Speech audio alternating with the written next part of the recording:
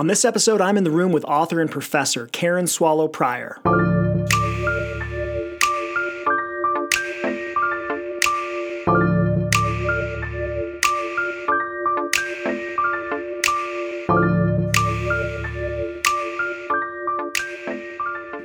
Welcome to In the Room, episode number 84. I'm your host, Ryan Hughley. For those of you joining me for the first time, I'm the founding and lead pastor of Ridgeline Church in Salt Lake City, Utah, and the author of 8 Hours or Less, Writing Faithful Sermons Faster. Today I'm talking with the brilliant and delightful Karen Swallow Prior. She is the research professor of English and Christianity and Culture at Southeastern Baptist Theological Seminary. Karen is also a prolific author. Her writing has appeared in Christianity Today, The Atlantic, and The Washington Post, among other publications, and she's written numerous books, including her new work, On Reading Well, Finding the Good Life Through Great Books. Now, unfortunately, I hadn't read anything by Karen and didn't become aware of her until a friend of mine posted a picture of this new book on Instagram, and I was so struck by how beautiful the artwork was. I was so struck by it that I ordered the book, and then I was blown away to find that the writing was even better than the art. What I loved about it was that it's a book about many things. It's a book about books, it's a book about reading, it's a book about virtue and how reading forms us. It's a book that makes me want to read more widely and to read more deeply. Karen was generous enough to make time to cover a lot of ground with me, so we discuss reading and writing, thinking, books, parenting, and social media. There's a lot here. If you're not familiar with her, I highly recommend you follow her on social media, that you read her articles, and that you buy her books, because I think there is so much to learn from her. So to that end, it's my pleasure to invite you in the room for my conversation with Karen Swallow Prior.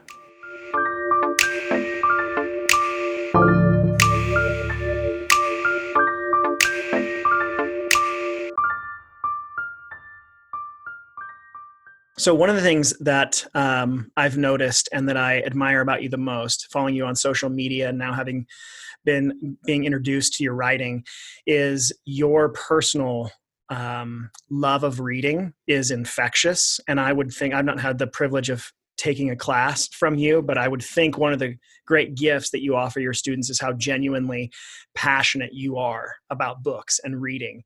And so it made me curious, what was the first book that you remember really impacting you? Well, that's a hard question to answer because my memories of reading and loving reading go all the way back to when I was 4 or 5 years old and began to love to read. But I guess so picking somewhere maybe in the middle, I would say that as a young girl reading the Black Stallion series by Walter Farley just helped me to. I always loved read, but that series of books just had me sort of enter a world in a way that just remained with me and is what the best books do for me all the time now. So I love that. And where do you, when you think about being a child, where did your love of reading come from? Was that pretty natural? That started as early back as you can remember? Is there someone in your family or around you that fostered that? Where did that love come from? Well, my mother read to us regularly as children, but of course I have 2 siblings and I don't believe they love reading like I do. So, that's not obviously a magical formula, but that was the foundation.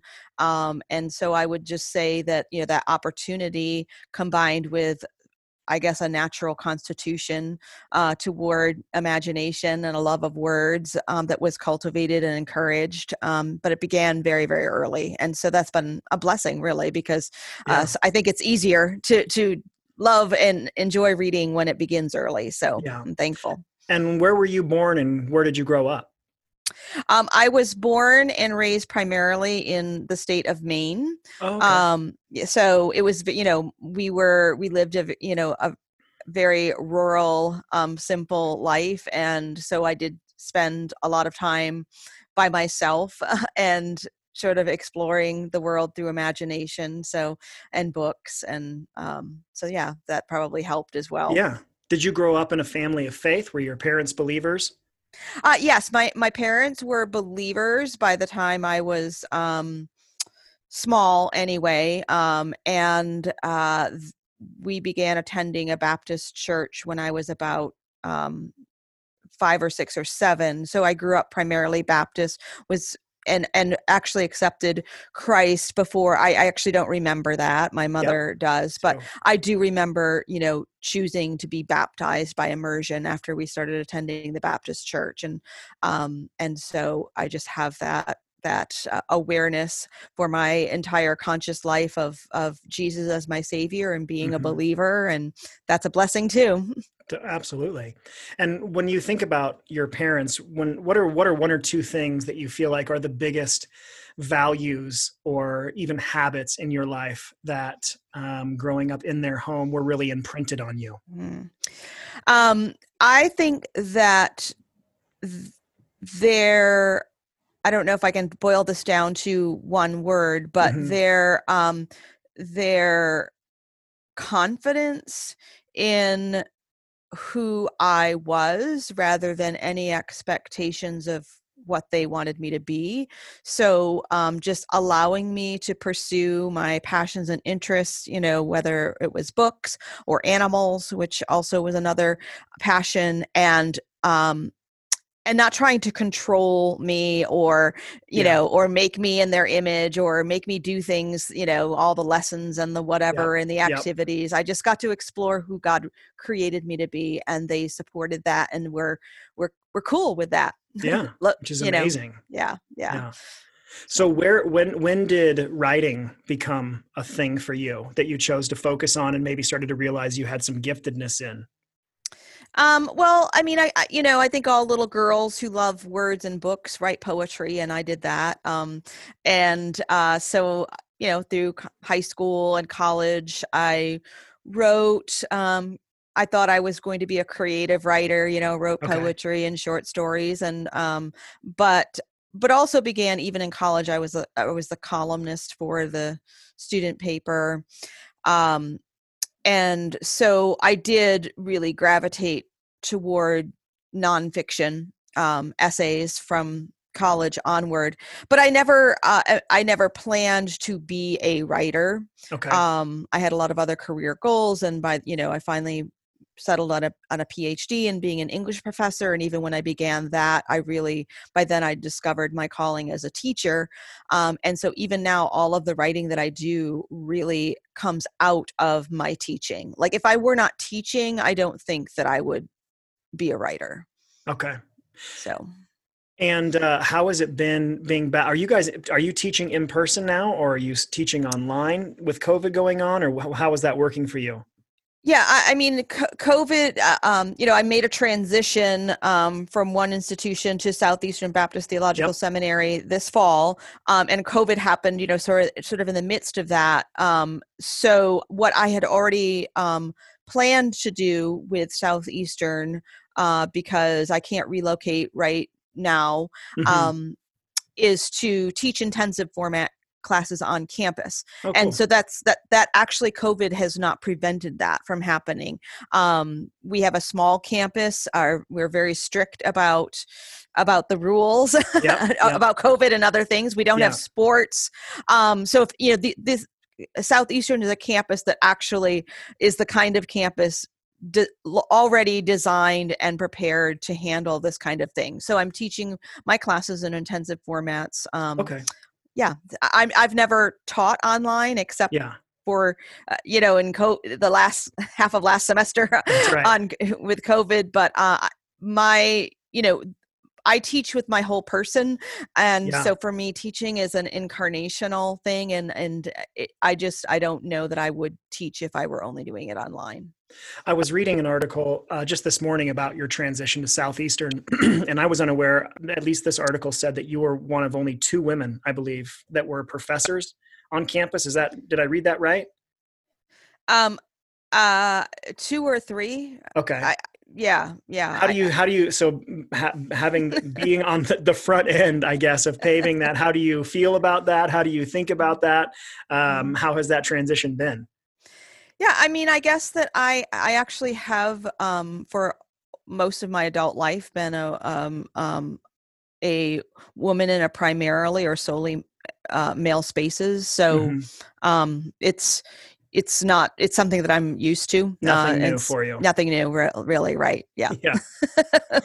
Well, good. One of the things I hear, I'm sure you hear this from people as well. It sounds like even your own siblings, but I hear people say all the time, like, I don't really like to read. And so I was just wondering your opinion, and maybe you're biased as a professor in this area, but do you think being a reader is critical for everyone? And if so, how can you, if it doesn't come naturally, could one cultivate a love for reading? Yeah, so I want to answer this in two ways. I want to, because I really dislike, as much as I love reading, and I do not understand not loving reading. I don't like the kind of sentiment or thinking that looks down on people who don't read, because there are so many ways of knowing and interacting with the world. Some people do that by working with their hands or through art or music or just so many ways. And so we don't all have to be like other people. That's not how God designed the world or us. Right. On the other hand, reading is definitely I think, helps us think in ways that are crucial, not only as Christians, but even just as human beings. I think it allows us to think more circumspectly and with different perspectives, and to see the world through different eyes, to think in linear and logical ways, because that's the nature, because written words are linear and logical. It actually sort of reinforces that kind of thinking. And so, I mean, there's so many ways I could answer this. I think that reading is critical for critical thinking, for logic, for our humanity, and of course for living out in the world as people who are part of a faith that is one centered on the word. Yeah. And so what, maybe someone isn't all the way on the side of the spectrum where they hate reading, because I even have friends that are like, they just genuinely seem to hate reading, which I don't understand, but we'll respect somehow. But so maybe they're not there, but they're also not a voracious reader. How would you give some advice to cultivating a deeper love for reading? Yeah, that's such a great question. And I think there are so many people who are there in that spot somewhere on the spectrum. And that's great to gear this part of the discussion toward them. So first of all, I would say that to everyone, that the struggle is real. Yeah. I mean, I have lived long enough, and I grew up as a reader long before we had social media or the internet or even email. Yeah. So I know what it was like to live and read in a world where there really were fewer distractions for our minds. Yep.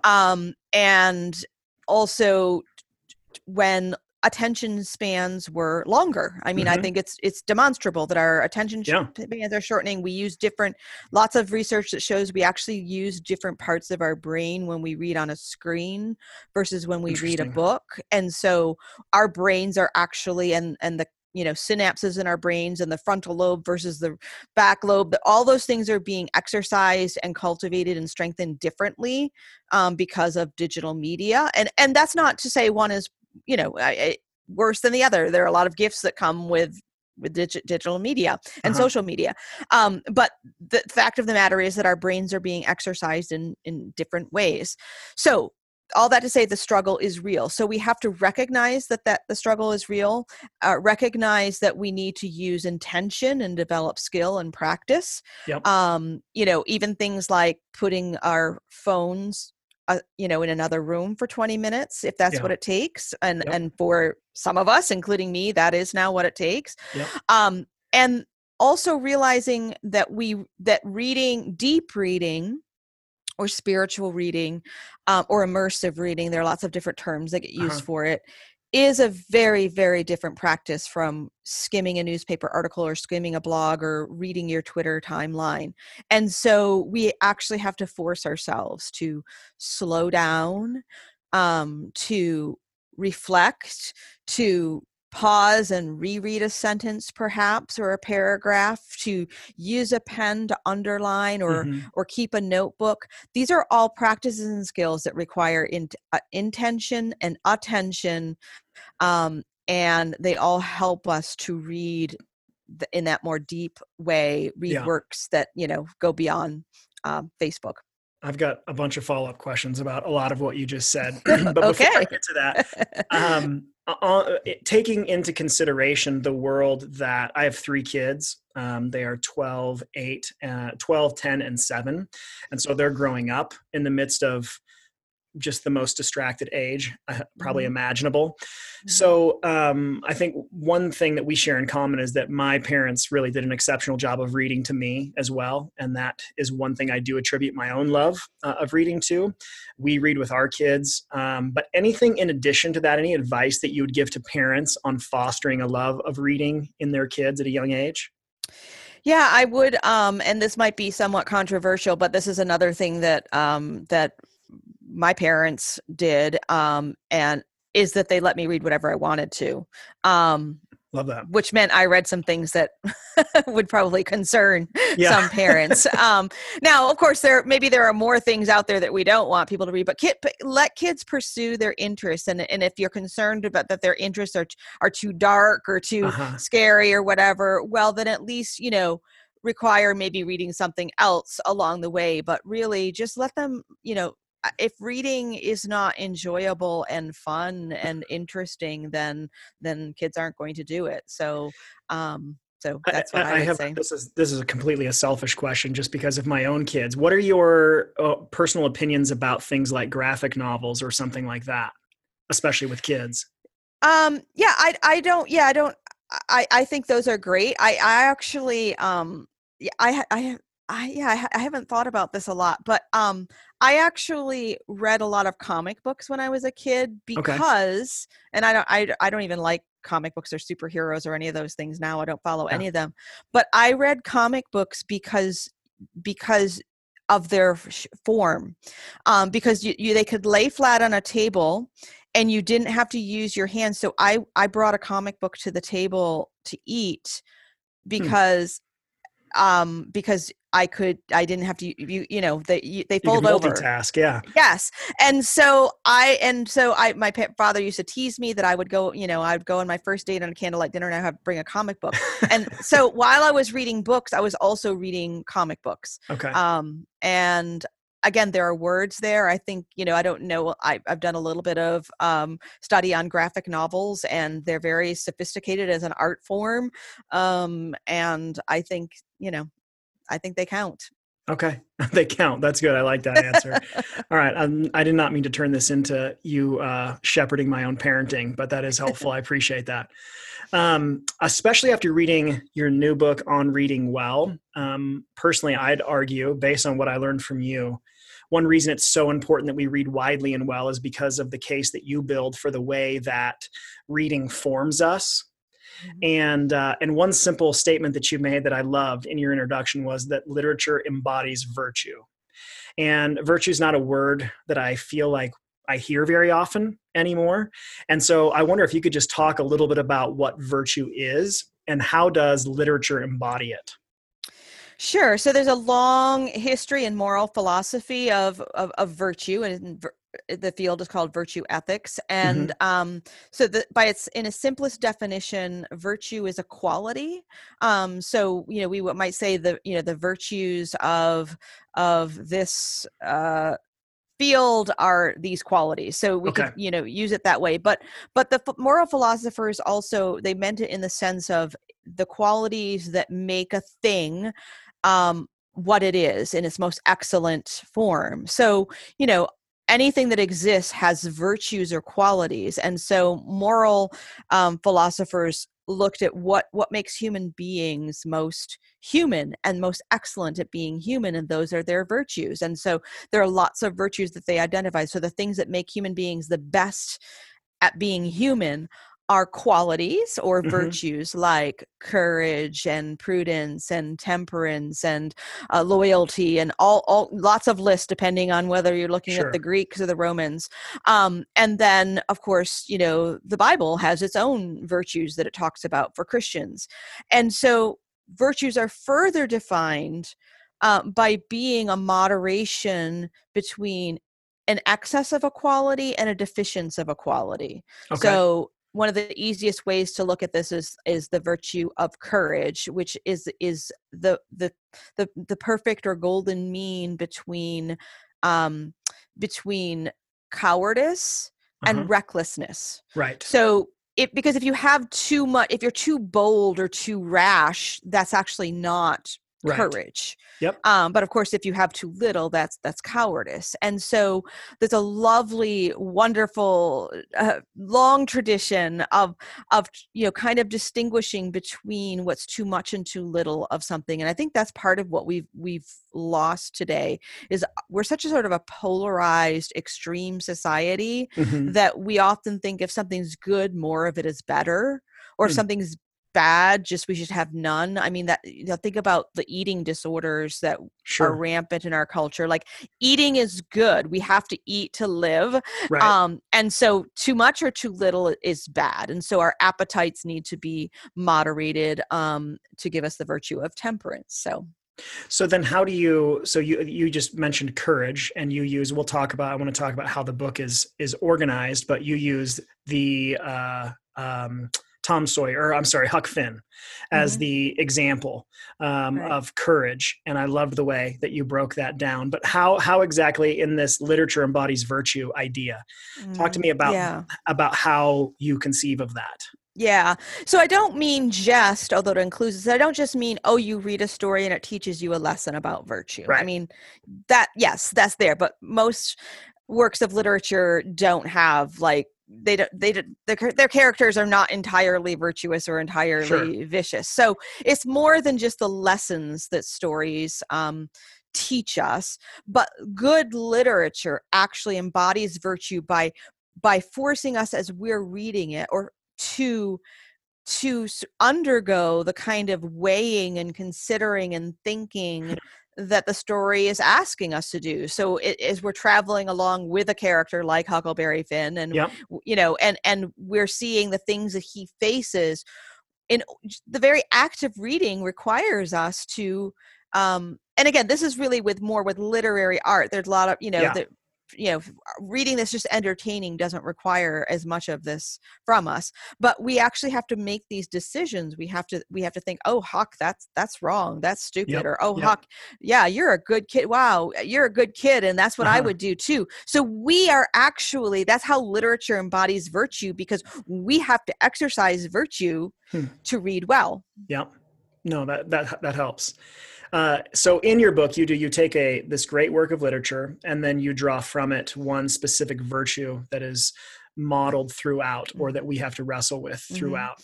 And then you also divide the chapters into these three parts around the classical virtues: cardinal virtues, theological virtues, and heavenly virtues. Unfortunately, those are categories that were new to me. I haven't read about virtue ethics up to this point in my life. So could you just maybe explain briefly the difference between those three categories? Sure. So the cardinal virtues are pretty consistent throughout the philosophical tradition.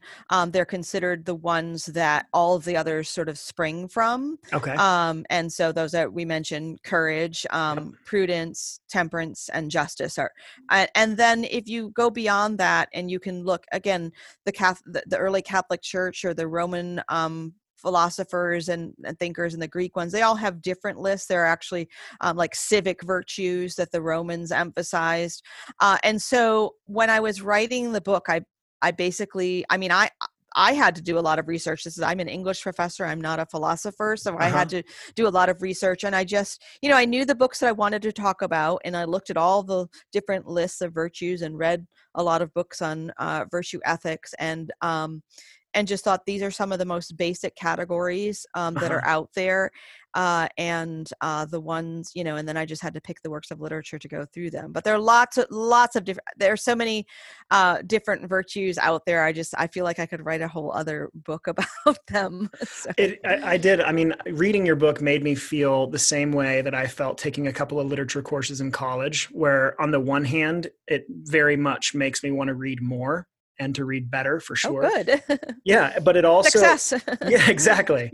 But also I find myself a little frustrated because I read you reflecting on these books and I'm like, I did not see any of this. Like somehow I missed so much of this. And so I know you teach entire courses on this topic, so you can't provide a perfect short answer, but how does one take first steps in beginning to read more deeply? Are there questions we should ask, traits we look for? How do we learn to read in a way that does in fact, that we're able to begin to mine some of these deeper things that you seem to so effortlessly draw out? That is such a good question. I do want to say it's not effortless for me. I'm actually, I actually find literary analysis and criticism somewhat difficult. And I think that's what makes me a good teacher, is because I have to wrestle through it. And so some of the most brilliant people I know often are not, they're not as good at teaching because because they don't have to work at it. They don't know how to break it down. So I feel like for me, I do have to break it down. And so in this book, I'm hoping to actually kind of model how to do that. And then actually my new series that's out with B&H of 6 volumes set, 2 are out, 2 are coming out, and the next 2 are in the future.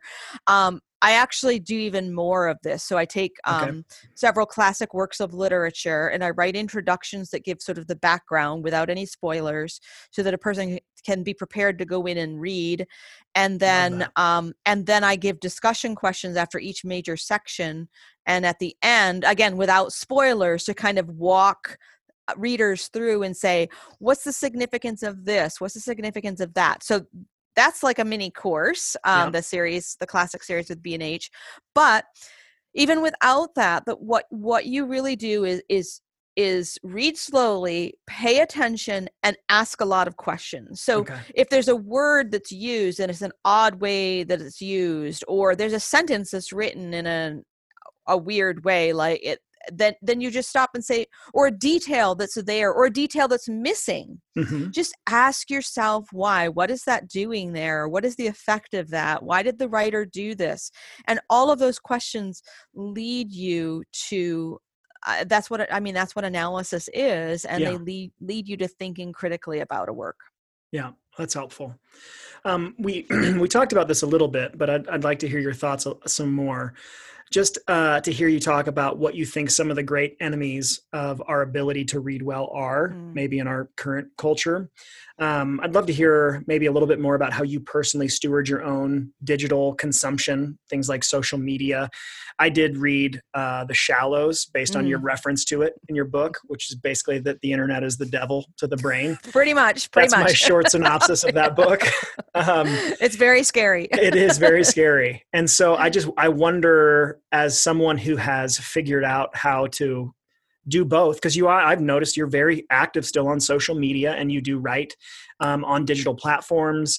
And so somehow you're producing these great works, still being able to read deeply and think clearly and live in this digital space. So any tips that you have, or just practices in how you seek to juggle all this? Yeah, well, I feel like I haven't figured it out, and I feel like I'm losing I'm losing the battle. But so it is something that I am continuing to wrestle with. But fortunately, I have a strong foundation underneath me from all these years that's helping. And for me, part of it is it's my job to read and teach literature, so that's what I have to do, and that helps a lot. And it's it just I think the biggest tip is just really the physical discipline of putting the phone aside. I use sometimes the Pomodoro method, which is to just you get a timer and set it for 25 minutes. Research has shown that's like the idea. 25 minutes, and you work you write for 25 minutes, or you could read and then you take a 5-minute break, and then you do it in chunks. For whatever reason, 25 minutes is considered sort of an optimal time period. So you just, again, you have to be intentional about it. You have to build some practices. There's a great book that gives some other helpful tips called Atomic Habits. Oh, great book.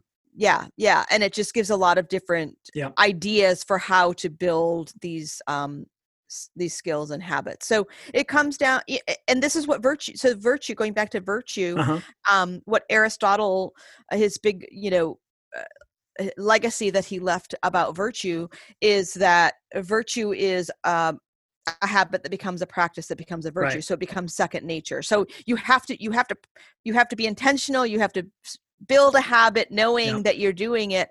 And then when you no longer have to think about it, it becomes natural to you. That is when you have attained that virtue. Yeah. I haven't attained any virtues about social media. I'm still working on that. Cool. But it is write that book. Yeah. But it is, I mean, there's so much that I learned. This is the problem for me, is that I'm always reading. Like, people link, I love to read. I love to read articles. And so people link to an article, they tweet an article, and then I'm reading the article. And so in a way, I'm, that's what keeps me there. All the reading I can do. One thing I really do appreciate about both this conversation and in your book is your just encouragement to read, and that your bent is almost toward reading anything is better than reading nothing. Right. But you make this connection in your book between the importance of reading well and enjoying what you're reading. And so I wanted a little bit more of your thoughts on that. Because there's these two kind of paragraphs side by side that I really liked and wanted to hear you talk about. On the one hand, you say, practice makes perfect, but pleasure makes practice more likely. So read something enjoyable. I loved that. And then your next paragraph, you write, on the other hand, the greatest pleasures are those born of labor and investment. A book that requires nothing from you might offer the same diversion as that of a television sitcom, but is unlikely to provide intellectual, aesthetic, or spiritual rewires long after the cover is closed. And so, is there balance in this? Like, I know, for instance, you like to run. And so is it like running, where you start with something manageable and then you continue to push and challenge yourself? Or how do we go from just reading graphic novels or like trash magazines to these great works of literature that do have more forming impact on us? That is a great question. So I think it is like running, and it's also like eating. So, it's about the variety. So if you really want to be a good runner, which I am not, but, I ran cross country in high school. So I, had good training. If you want to be a long distance runner, you also have to run sprints. And if you want to have a well-rounded diet, you don't deprive yourself of the bad stuff, but you eat a variety and have treats. And so I would say with reading, pick up the pleasure reading thing that's fun and you don't have to invest a lot in, but then pick up a difficult, challenging work. And here's the thing, is some of these works that are so wonderful, like from the 18th century and the 19th century, that are challenging to us today, you actually will gain more intellectual growth, more critical thinking growth, and more pleasure in getting 5 or 10% of it than you will from 100% of like the latest whatever. Yeah. So don't be intimidated if you pick up a book that's really challenging, like something by Jonathan Swift or Lawrence Stern or Charles Dickens, and like read it and be delighted for every 2 pages you get, or 3 or 4 pages you get something that you really, really can hang on to. That's you gain so much more than what you get of all those words that you read out of, the latest self-help book by Instagram influencer. Right. Do you reckon, so if someone takes like a giant Dickens book, and they're gonna like, so I've not read that, so one of his books. So if I'm gonna pick that up and I'm gonna go after it, do you recommend doing that in 2 and 3 page chunks? Just plow through? How do you recommend someone that wants to make their way through what's going to be a slower, more arduous reading for them? Any advice on how to begin making your way through that? I mean, I do think that, momentum helps. And so, I mean, you could put a book, by your chair or bedside and just read a few pages a night for, several months or, a year, and that's fine.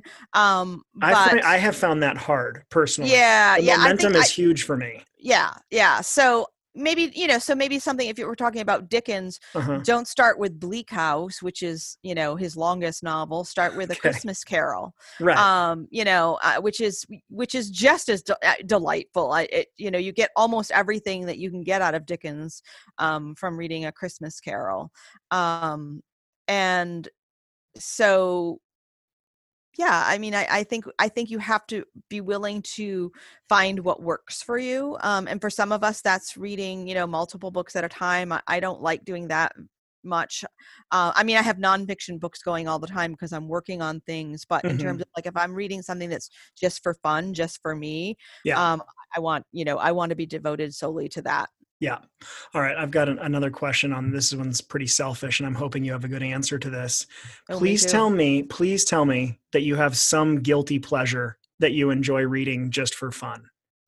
Like everything in me wants to know that you love Twilight. Oh, no.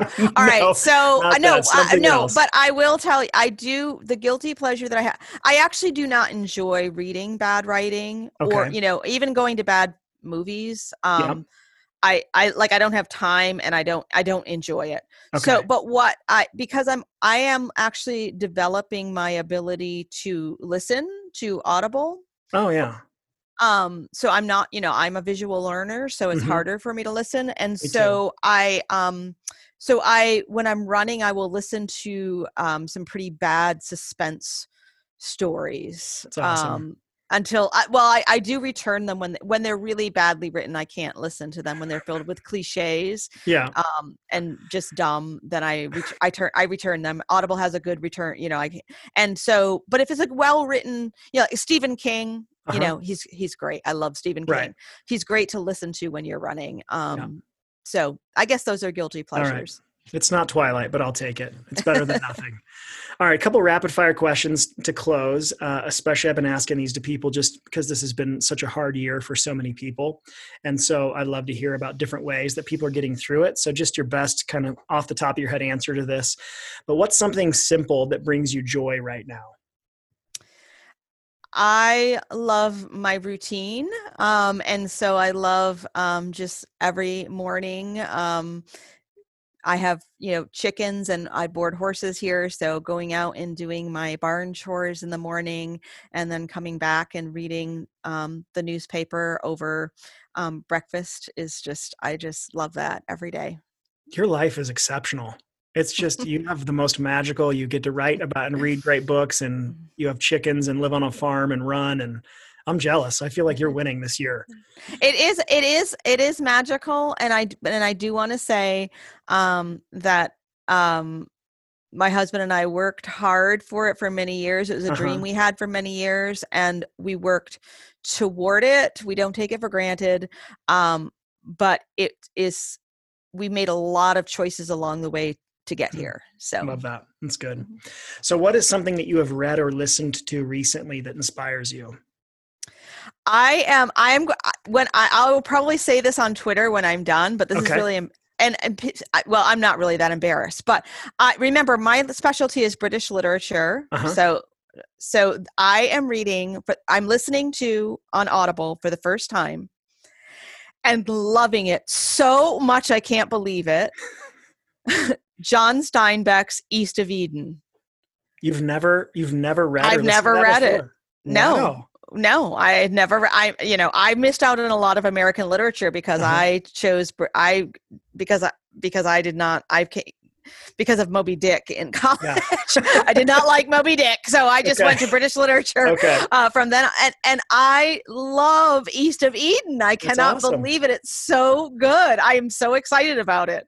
I'd love too that you are still excited about a book. Like, it's awesome for all the books you've read. What's something you're working on or thinking through right now that makes you feel alive?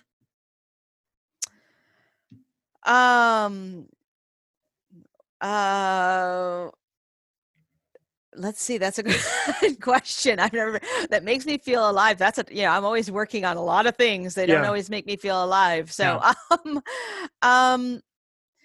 I need to start thinking about, and the thoughts are just germinating about my next book that I will write. And so I'm just, I'm beginning to allow because I have some other projects that I have to finish up in the next year.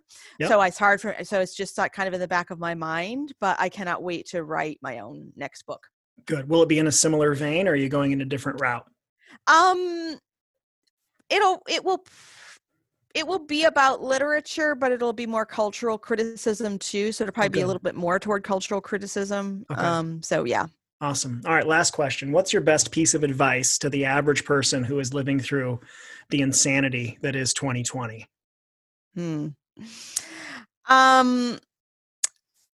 I guess my advice is to remember that this too shall pass. So think about the future, but also, the thing that has grounded me the most through this time period is my knowledge of what human beings have lived through for, in previous centuries.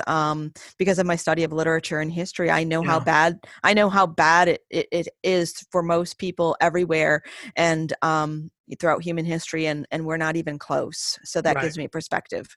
Yeah, no, that is really good. I mean, there is a huge part of how difficult this has been that does highlight how fortunate we have been. Yeah, exactly. And that's almost what has made it so hard, is that we're just, I don't mean to sound like mean or harsh, but we're soft in so many ways. We just, I don't know how else to say it. That's the word my husband uses all the time.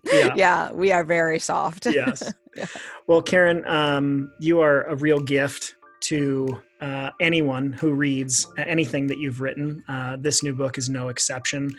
Your newest book is my gateway to all of your writing. And so I'm excited to be able to continue to press into that. And it is, I think I read this in one of the reviews about your books. It's the great thing about your books. It's like having one of the best literature professors to walk you through all of these readings. And so some of the books that you write about, I've read, others I haven't.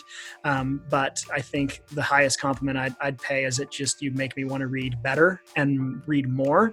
And this conversation has taken me even further down that path. So thank you so much for your work and for your time today.